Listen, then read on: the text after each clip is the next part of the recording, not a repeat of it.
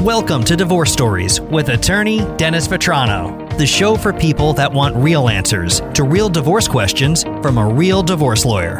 And now, here's your host, attorney Dennis Vetrano. Hello, everybody, and welcome back to Divorce Stories, the podcast, episode number 10. And I'm your host, divorce attorney Dennis Vetrano. As I've always said, listen, if you have any questions you want to hear us answer on the podcast, do not hesitate to send those questions to divorcestoriespodcast@gmail.com. Once again, divorcestoriespodcast@gmail.com. So let's get right into it. Here's another burning question, and I get this all the time. And listen, this one is difficult. How do I tell my spouse that I want a divorce? And I'm just going to tell you right out of the gate, there is no right or wrong answer. What I'm going to give you here are just a few tips that I've learned along the way that could be helpful so that it can guide you through the process. So let's get right into it. Number one, decide what you want. I mean, when people say they want a divorce, it's always so confusing because there's such a swirl of emotions going on. They're feeling guilty about trying to, asking to split. They're worried about what's going to happen to the kids and what's going to happen to their assets. And they're always so apprehensive. There's so much angst around it that sometimes they just kind of fall back a little bit. But look, you need to decide definitively, and it's going to take some time, and sometimes you'll need the assistance of an individual counselor for yourself or your support group, friends and family you can count on to help you arrive at that determination. Is it going to be a trial separation or is it going to be a divorce? And when I say trial separation, I mean trial separation not just so like it's a divorce with training wheels on it, or it's like a way to spoon feed the news to your spouse that you actually want a divorce. When I say trial separation, I mean a trial separation to step back, clear your head, get a handle on who you are and what you want, and really analyze the aspects of your relationship for the two of you to work on to restore the relationship. And again, I'm not telling you to do one thing or another. You need to determine what's best for you and really think long and hard about where you're at, divorce or trial separation. Once you decide what you want, then there's a lot of different things you can use to approach the conversation. Number two, carefully choose a setting. Now again, I think the setting really needs to fit what you're seeking to accomplish. So if you say it's divorce, I know that's where I'm at, I know that's where I need to be, and there's no way I'm going to turn back or change my mind, I suggest that conversation takes place a quiet coffee shop outside of, the general realm. Not a romantic dinner, not a lakeside getaway vacation. That doesn't send the right message because then you're sending mixed signals.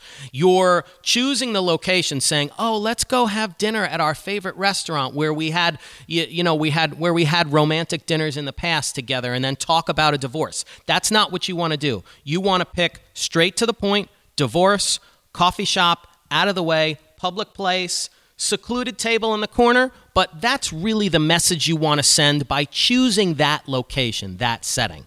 Now, what if it's trial separation? Then maybe, hey, let's get away for the weekend. Let's go to that lake house we visited before, that Airbnb, and let's just, have a weekend together. And that quiet seclusion, sending the message that's hopeful, looking out over the lake or going out in the rowboat to just kind of take in the scene.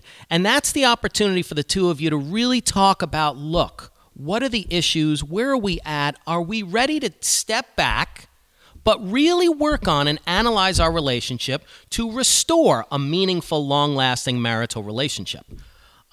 Number three, be direct and say what you mean. I think too many times with these circumstances, we feel, again, all of the emotions you would expect. You feel guilt. You feel angst. You're nervous. You're concerned about your kids. And believe me, I've seen it 1,000 times and I totally get it.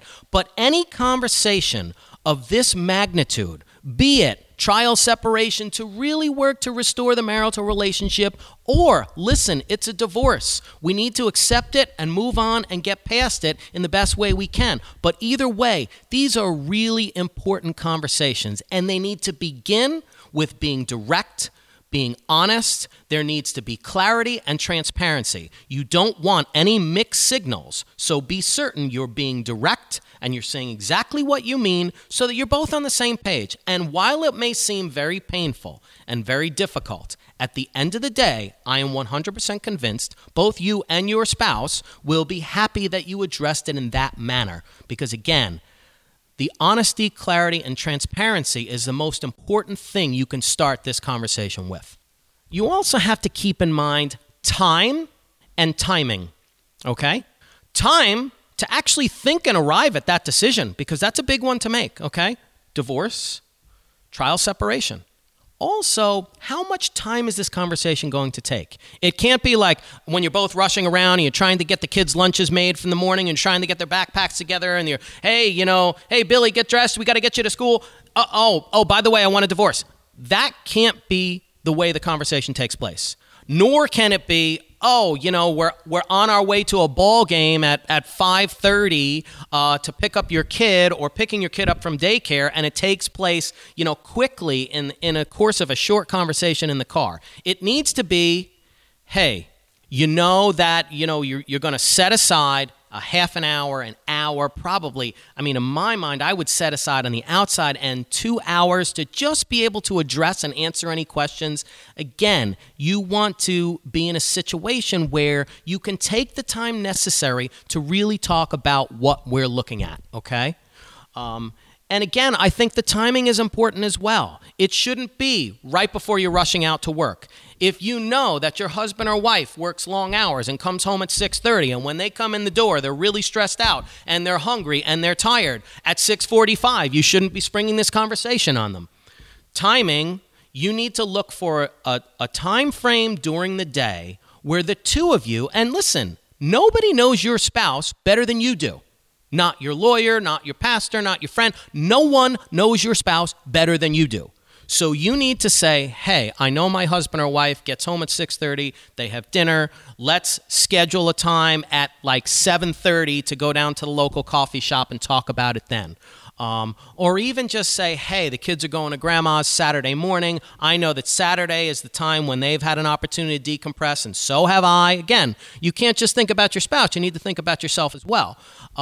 Where I know I'm going to be calm and thoughtful and have clarity, because this is a very important conversation. You need all three of those elements to be present to have this conversation be what I would consider a success. And again, it gets back to removing the emotions. In these sorts of circumstances, that is so hard, because you've got to remember, there may be a lot of upset with even the reasons why you feel like you're at a point where you need to pursue a divorce. A lot of these circumstances, when you have these conversations, it can start with, well, because you don't take the garbage out, or, because you flirted with that guy at work, or, you never really helped me with the kids, or you're never really home. So it shouldn't be, this conversation should not be you shouldn't have any idea that what you're seeking to accomplish is to air any grievances, to explain why all the things they did wrong that caused the relationship to fail, or even to have any level of interest in getting back at them or exacting any level of mental or emotional revenge. This should be just a nuts and bolts conversation. And sometimes your individual counselor can assist you with that. You can do some role playing with a friend or family member just to make sure you're coming across in a way that the conversation is not going to be accusatory or hyperbolic. Do everything you can to remove all of the emotions from the conversation, and that will be a lot harder said than done, but you can practice, you can work with your counselor about it, and you can have your support system, friends, family, assist you in, preparing some comments you'd like to make during that conversation so that you're really just getting to the point, because that's all we're seeking to accomplish with this conversation. And again, maybe the most important thing you need to determine before you even think about having this conversation is, what are the goals? Determine what the goals are that you're seeking to accomplish by having this conversation. Clearly, you want to, and listen, in some ways, I'm going to tell you what I think the goals should be. The goals should be discussing and advising, okay? Is it trial separation and work on the relationship? Is it divorce? Whatever it is, talk about the beginnings. Okay, I know this is hard, but I've come to the conclusion, and it's been many years. I've worked with my counselor. I know we've engaged in marriage counseling. We've spent some time counseling with our pastor, and I'm still just at a point where I know the relationship is over. I'm sorry, but I want a divorce. Again, you're going to have multiple different reactions. You may need to explain some things. There may be some conversation there. And then part and parcel of that will be like the nuts and bolts of how you work through it. You can say things like, I know that we both love our kids very much. We want to work through this in the best way that we can, or the best way that we know how. We need to start talking about a parenting plan. We need to start talking about what we're going to do with the house. Is one person going to stay in the house and buy the other out? Are we going to sell the house? What's going to happen with paying bills? Those sorts of things. And I think maybe the most important goal, and I think this is something people glaze over and they don't see, is that this conversation should be the first in a series of conversations about this topic. You've got to look at this conversation like it's a starting point. Don't look at it like the one conversation I have and we're all done. It's not that. One of the main goals of this conversation is that it formulates the basis for successive conversations so that you can keep the lines of communication open, and whatever the determination is, whatever the news is that you have to provide or impart to your spouse, is it that I want a divorce? Is it that you want to work on the relationship and step back a little bit and, see how a short-term, separation goes? Whatever it is, you need to have an eye towards this is supposed to be the springboard, the beginning of multiple conversations to arrive at an amicable resolution of whatever circumstance it is. Either that you're going to work through the divorce as best you can to preserve your emotional and financial resources, mental and emotional resources and financial resources for yourself and your kids, and move through that process so you can work together moving forward as best you can, or that you say, hey, I need to step back. I know we have problems in our relationship, but here are the things we need to do, and this is the first of many conversations that we can really start working on it together. So there you have it.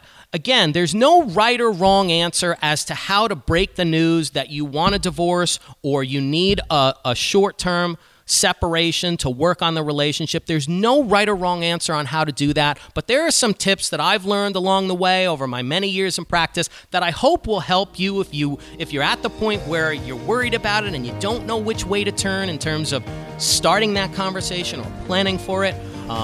And again, thanks everybody for tuning in to episode number 10 of Divorce Stories. Don't forget, we love to hear from you. We'd love to answer your questions on our podcast, and you can send those questions to divorcestoriespodcast@gmail.com. Thanks again for tuning in. And by the way, if you have any questions about the divorce, you know you're going to thrust yourself into it. Look, part of your support system is a divorce lawyer. So if you have any questions about divorce in New York State, don't hesitate to visit our website at drvetranolaw.com. There's a lot of interesting information there, and you can also pretty quickly and easily schedule a free confidential consultation. Thanks again for tuning in, everybody. Have a great day.